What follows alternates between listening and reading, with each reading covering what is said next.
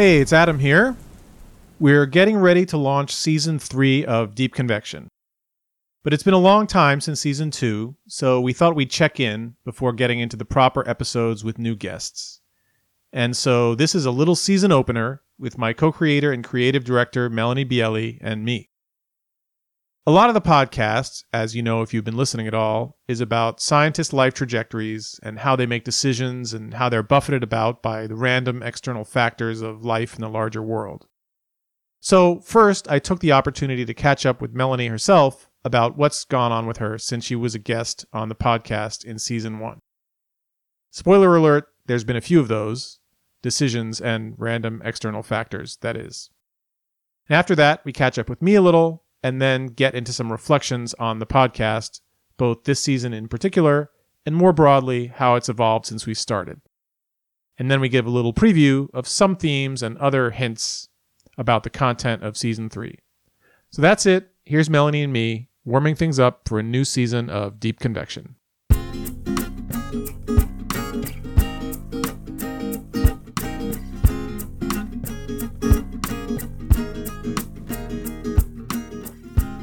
All right. Okay. Hi, Adam. Hi, Melanie. Here we are, getting ready for Season 3. Yeah. It's exciting. So, what I thought we could start with is, before we get to talking about this season of the podcast and what it's going to be about, I thought we could kind of do a real-time document of one of our guests' life, that being you. So, you were the last episode of Season 1. You were the guest of the last episode of Season 1. And we recorded that. And I know the dates very well because it was when we were on a field campaign in Costa Rica. Yeah, I think So that was August 2019. And I think you had just defended your thesis, right? You hadn't actually graduated yet. And so that was 2.5 years ago. And wow. yeah, right? Yeah. And, you know, the podcast is about people's lives and the decisions they make and the random things that happen to them in their careers as scientists and in their lives as human beings. And so at that time, you were at a transition point. You're finishing your PhD, and you had a whole bunch of plans and hopes for the next period of your life. It sounds like you're already anticipating that those hopes were crushed and things did not turn out the way I wanted them to turn out at all. Maybe we shouldn't focus on hopes, but you had a bunch of plans of things you wanted to do next and an idea of where you were going to be and what you were going to be doing. And so I wanted to start with what those, first of all, for you to say again, since it was a long, so that people don't have to go back and listen to that episode again to understand this one. What were you planning to do next at that time, and what ended up happening? So I probably, at the time we were doing this recording in Costa Rica, I probably said I was going to move to California to do a postdoc at Caltech. Right. And I actually did that. I moved to Pasadena, I think in October 2019. I started my postdoc. And yeah, okay, let's see what happened since then. In December of the same year, I got pregnant. Then the pandemic began in the beginning of 2020. I moved to Chicago in May of 2020 to join my husband because we thought it would be a great idea to now finally move in together now that we were going to be parents. Yeah. Our daughter Zyra was born in August 2020. All the time I just continued to work remotely for Caltech. And then in the summer of this year, we moved to Portland, Oregon. Yeah. I still work at Caltech. I still am a postdoc. I'm also now in this transition from academia to the private sector. Yeah. So yeah, I'm in the middle of my job search. Yeah, what else? I started taking Olympic weightlifting classes. Really? Wow. I mean, you were a jock before, but I didn't know it was getting to be Olympic. Olympic weightlifting doesn't mean you're actually going to be in the Olympic. In it. It does not. I was going to say it just has the word Olympic in it, which is just kind of a special technique of weightlifting. It doesn't mean what makes Olympic weightlifting? So it's essentially two disciplines. It's snatch, which is what I'm trying to learn, which is when you start with a barbell that's, ideally loaded with lots of weight plates on the floor. Mm-hmm. And the idea is to get that to overhead position in one continuous motion. That's a snatch. Right. Okay. It's pretty difficult, but it's also a lot of fun trying to learn. Depends how heavy it is. It depends on no, honestly, actually, it's even difficult with very little weight. Just getting the movement right is hard. But so anyway. The reason yeah, we can get into the weightlifting. We could do a long segment on weights. You and your husband are both very serious about this, I know. But let's go back to the hopes and dreams. So my recollection though is that almost all of those things you described after the postdoc in Caltech was rather different from what the initial plans had been, because... Remind me, what were my initial plans? Okay, this is how I remember it. Tell me if I got it wrong. The Caltech thing was going to be 6 months long. Yeah. There was going to be no children born. Yeah. And the moving to Chicago and Portland, although your husband was there, that was possible because of the pandemic in a way, because like everybody else, you suddenly could work remotely. And Portland too, right? Because Portland happened because my husband, lost his job, and that meant that we were essentially free to move wherever we wanted to. Yeah, since I was working remotely anyway. Yeah. Yeah, no, I think I would have said that my initial guess was that postdoc was going to be for 9 months. But other than that, you're completely correct that, none of these events were planned. So the pandemic derailed everybody's life. Yeah. I was going to say, a large part of it is also the pandemic, which I think messed with almost everyone's plans. Yeah. And how's the postdoc gone? Yeah. So, obviously it's taking longer than I thought it would, but it's also, I'm also working on this postdoc while being a mother, and also while, actually also trying to transition into private sector. So postdoc has been fun. I've learned a lot, but I've also learned that I don't want to stay in academia. Yeah. And also, with the remote work, we can talk about that, but I find it difficult. Yeah. It's a net positive, I guess, because we can live in Portland, which is a super beautiful place, and we would not be able to live here if it were not for remote work. But I find the experience of working remotely a little isolating, to be honest. Absolutely. And I'm looking forward to being in an office job again. But for a while I was going back and forth on the question of whether to stay in academia or not. But I think, really? Because of you. No, not just because of you, but for a long time I didn't even consider it, a realistic option. I didn't even think that this would be something that I'd be able to do.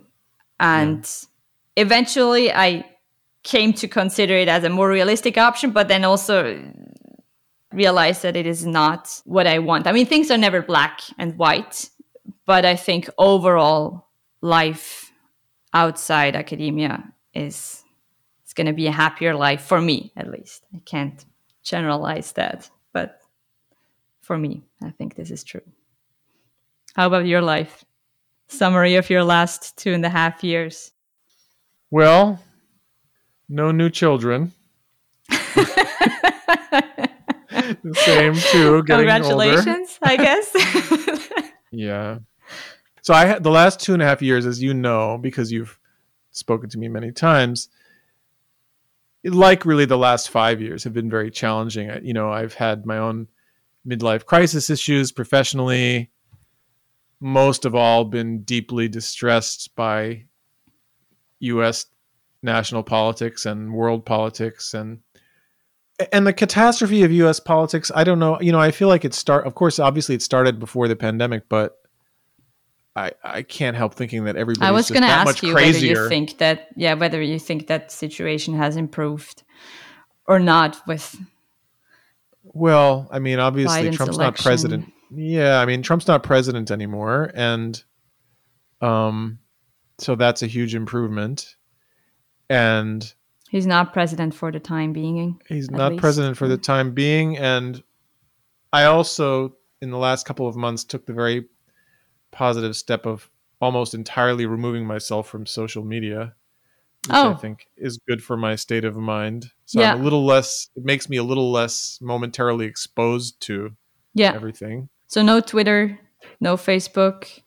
No, I quit No, Facebook entirely. I deleted my account from Facebook entirely a couple of years ago, but Twitter I was still on. I had stopped tweeting some time ago mostly, but I was still reading it, and now I don't even do that. mm-hmm. I still have the account, but I don't really use it. Maybe I'll use it to put out tweets about our podcast episodes when they come out, but that's probably Mm-hmm. about it. So that helps my mental state. And with Trump out, it's easy to kind of detach from it a little bit now and not be focused on it. But I think the direction the country's going is still terrifying because the Republican Party's become totally anti-democratic, and Trump didn't manage to overturn the election last time, but clearly setting up to do it next time. And what he wants or doesn't want is one thing, but the party seems behind him mostly, with relatively, I mean, a little dissent, but not a lot that's easily visible. Yeah, And no, I we've think, never. yeah, It's I agree. terrifying. I find it absolutely terrifying. Yeah, it's kind of strange because, I mean, I agree that the threat to democracy is real.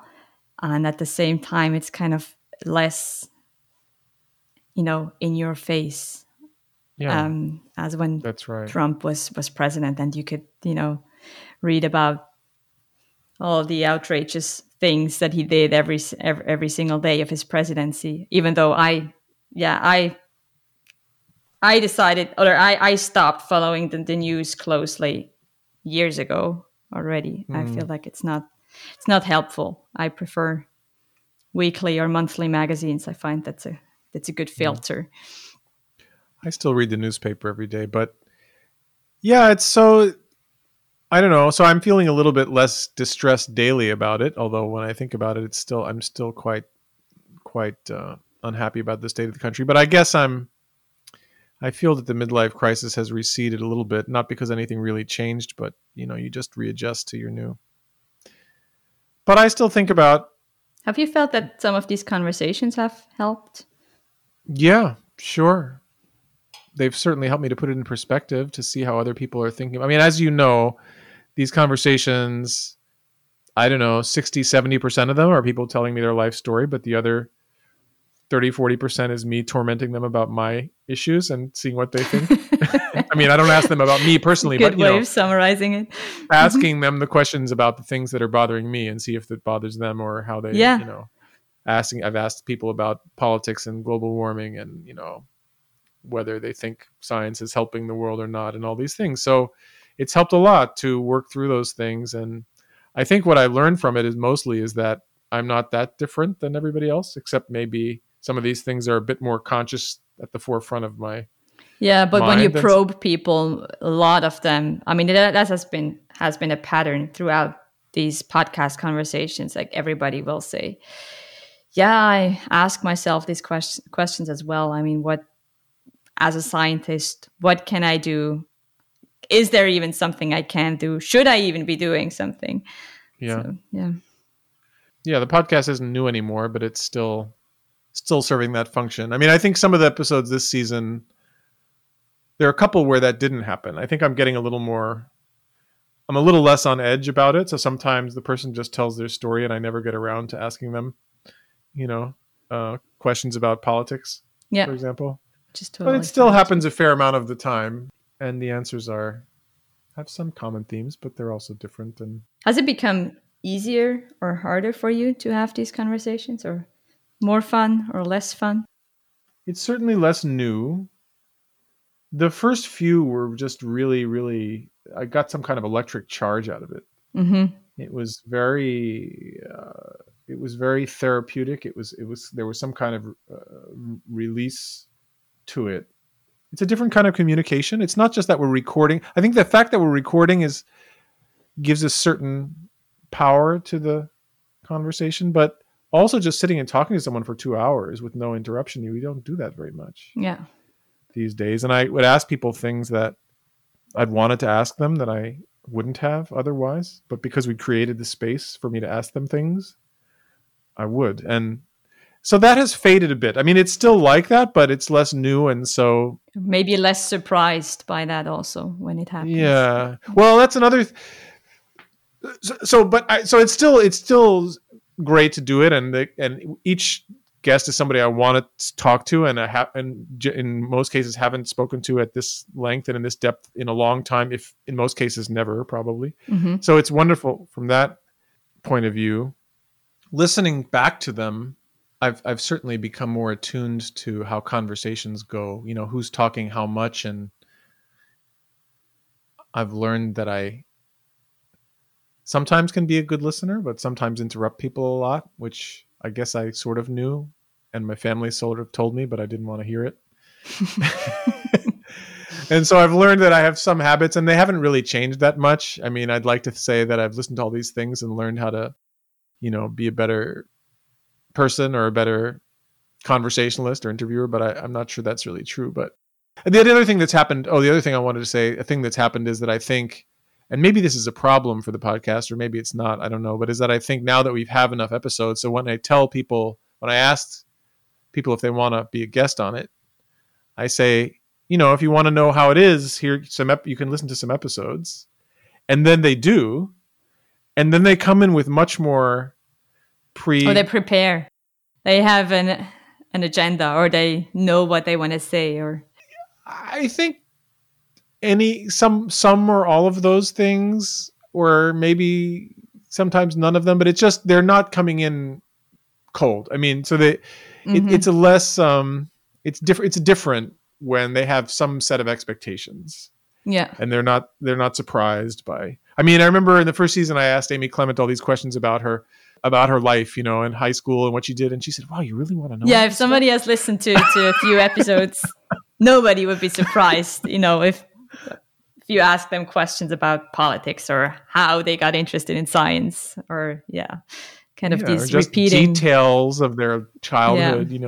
Yeah. Sometimes we talk about people's childhoods for a long time, and sometimes we don't. But yeah, so I don't know how it's. We'll see how it. I'd be interested to see how. The other thing that's been nice is that we now have. I mean, I don't know. Our audience is not enormous, but it's a lot of it is scientists in our field, and within the field, we're a relatively small community, and within that community, well, I'm sure it's still a minority of people who listen to the podcast, but it's a large minority. I mean, many people tell me they've been listening to it, who I didn't tell them about it. They just come and say, I met all kind of grad students at AGU who said, I would meet them at their poster and they'd say, "Oh, I love the podcast." That's very gratifying. I mean, we knew from the beginning that would be our main audience, or at least that was the minimum audience we felt we ought to have. We always thought that it would be a fail, if grad students and other climate scientists don't like the podcast. Yeah, so I still don't know how many other people like it, but at least within this audience, I think the response has been very, very gratifying, and I think people are getting something out of it, and that makes me want to keep doing it. Glad to hear that. But yeah, so now that we're about to release season 3, do you want to say something about some of the guests that'll be featured in this season? Yeah, so I think I don't want to give the whole guest list because let's have a little element of surprise. But Sure. I will say something about it and something about the theme. So our first guest, I will say, is going to be Isaac Held, which was a big one for me. He's probably my favorite living climate scientist. There's a lot of great scientists, but Isaac I've always admired tremendously, and he's been a mentor to me and to so many people in the field, and kind of just a guru figure and just a unique scientist. So I was really happy about that one. He's number one. And then I won't say who the rest of them are, but I will just say that although I didn't really plan it, several of the other guests have connections to Isaac and or have passed through GFDL, the Geophysical Fluid Dynamics Lab in Princeton, where he worked for many years and now is emeritus. So it's not quite the level of focus that we had on Mark Kane in the first season, but he kind of naturally emerged as a it kind of unintentionally happened that we had again a very distinguished, eminent, important senior scientist who several of the other guests have connections to of one degree or another. And so that was nice. The other thing that emerged as a theme without me consciously intending it is scientific dynasties or parents and children. So we have, maybe people can guess based on this or maybe not, but we have 2 guests this season who are climate scientists whose one of their parent also was one or was in a very, very adjacent field in one of the cases.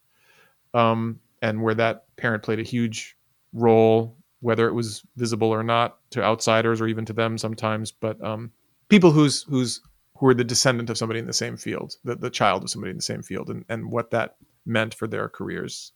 There's ups and downs to it. Yeah. Although I have to say there are also, apart from those family dynasty theme that you just mentioned, there are also a couple of people in this season 3 that did not have any connections to science growing up. And I find it equally interesting to see how these people find their way into science. Yes, that's right. We have a couple for whom it was almost the opposite. I mean, it really was I don't know, maybe an unlikely event would be putting it too strongly, but people who had nothing close to any scientist in their family, and there's some interesting stories there. And we also have one scientist whose children are in the field. And so that's another theme that happened. So we didn't really have any plan about any of that, but those are some things. And I think it's an excellent guest list. It's diverse in a variety of ways. Yeah, I think there's a lot to look forward to. Yeah. I want to say another thing is that, people have started suggesting to me, people we should interview, and I'm always interested in suggestions. But one thing we consciously decided not to do, although we have some very prominent scientists who are very successful in the field, we've consciously not tried to make that the focus. I mean, to just get the most famous people. There's an element of oral history of the field. There's a lot of great scientists who if they've been around a long time and they've done a lot of important work, I think it's an important part of what we're doing here to record their histories and their stories. But I don't want the emphasis to be on, I don't want it to be something where it's like some kind of, measure of somebody's status or rank, whether the criterion you've always emphasized to me when we've talked about this, and I'm thinking, oh geez, somebody suggested I interview so-and-so, and you've always said the number one criterion. Right. Number one criterion should be that it's a good conversation.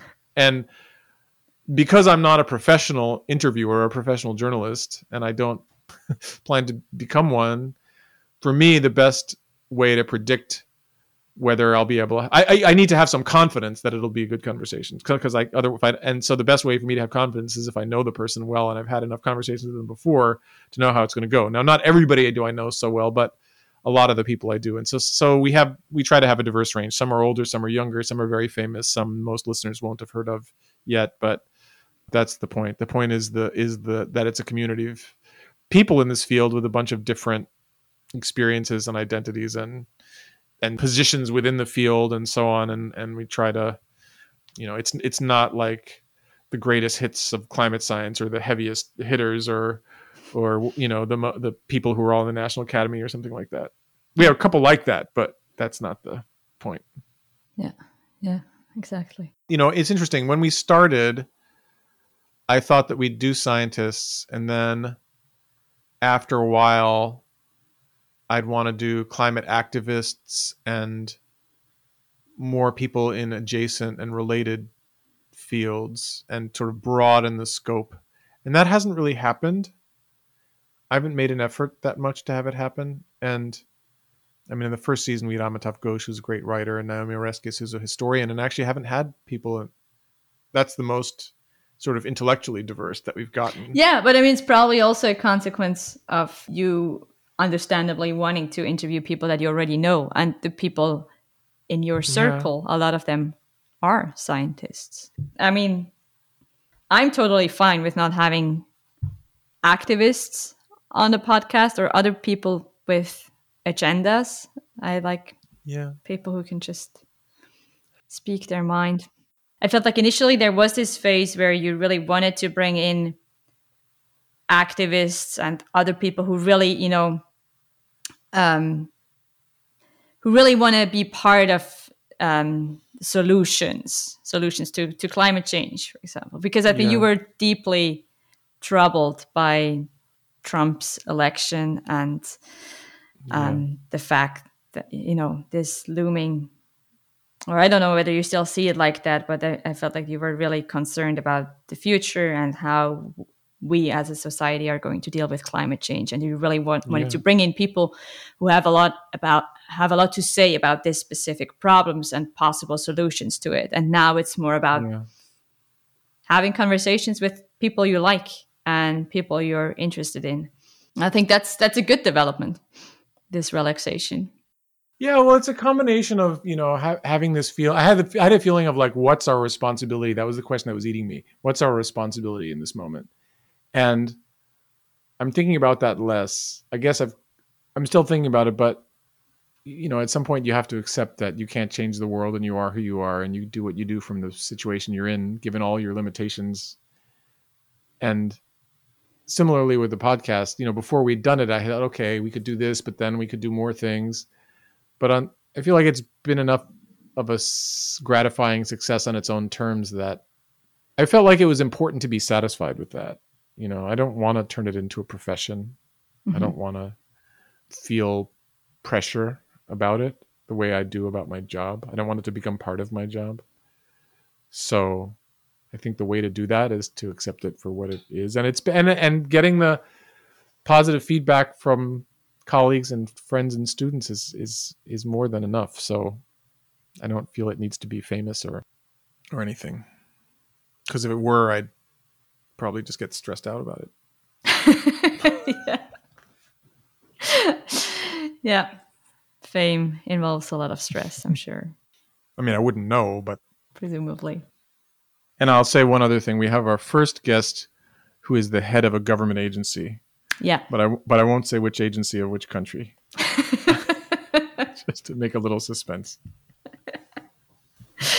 Very good. All right. Should we leave it at that? Okay. Deep Convection Season 3. Take off. Good. Okay. Hope you enjoyed that. Thanks for listening. And we'll see you soon in episode 1 of Season 3. My co-creator and creative director and guest on this episode is Melanie Bielli. Our editing and audio post-production are by Duotone Audio Group, where our editor and post-producer is Stefan Wiener, although I guest edited this episode. And our audio engineer is Livia Wicks. My creative consultant and spiritual advisor is Minnie Jardine, and our original music is by Eli Sobel. I'm Adam Sobel. This is Deep Convection.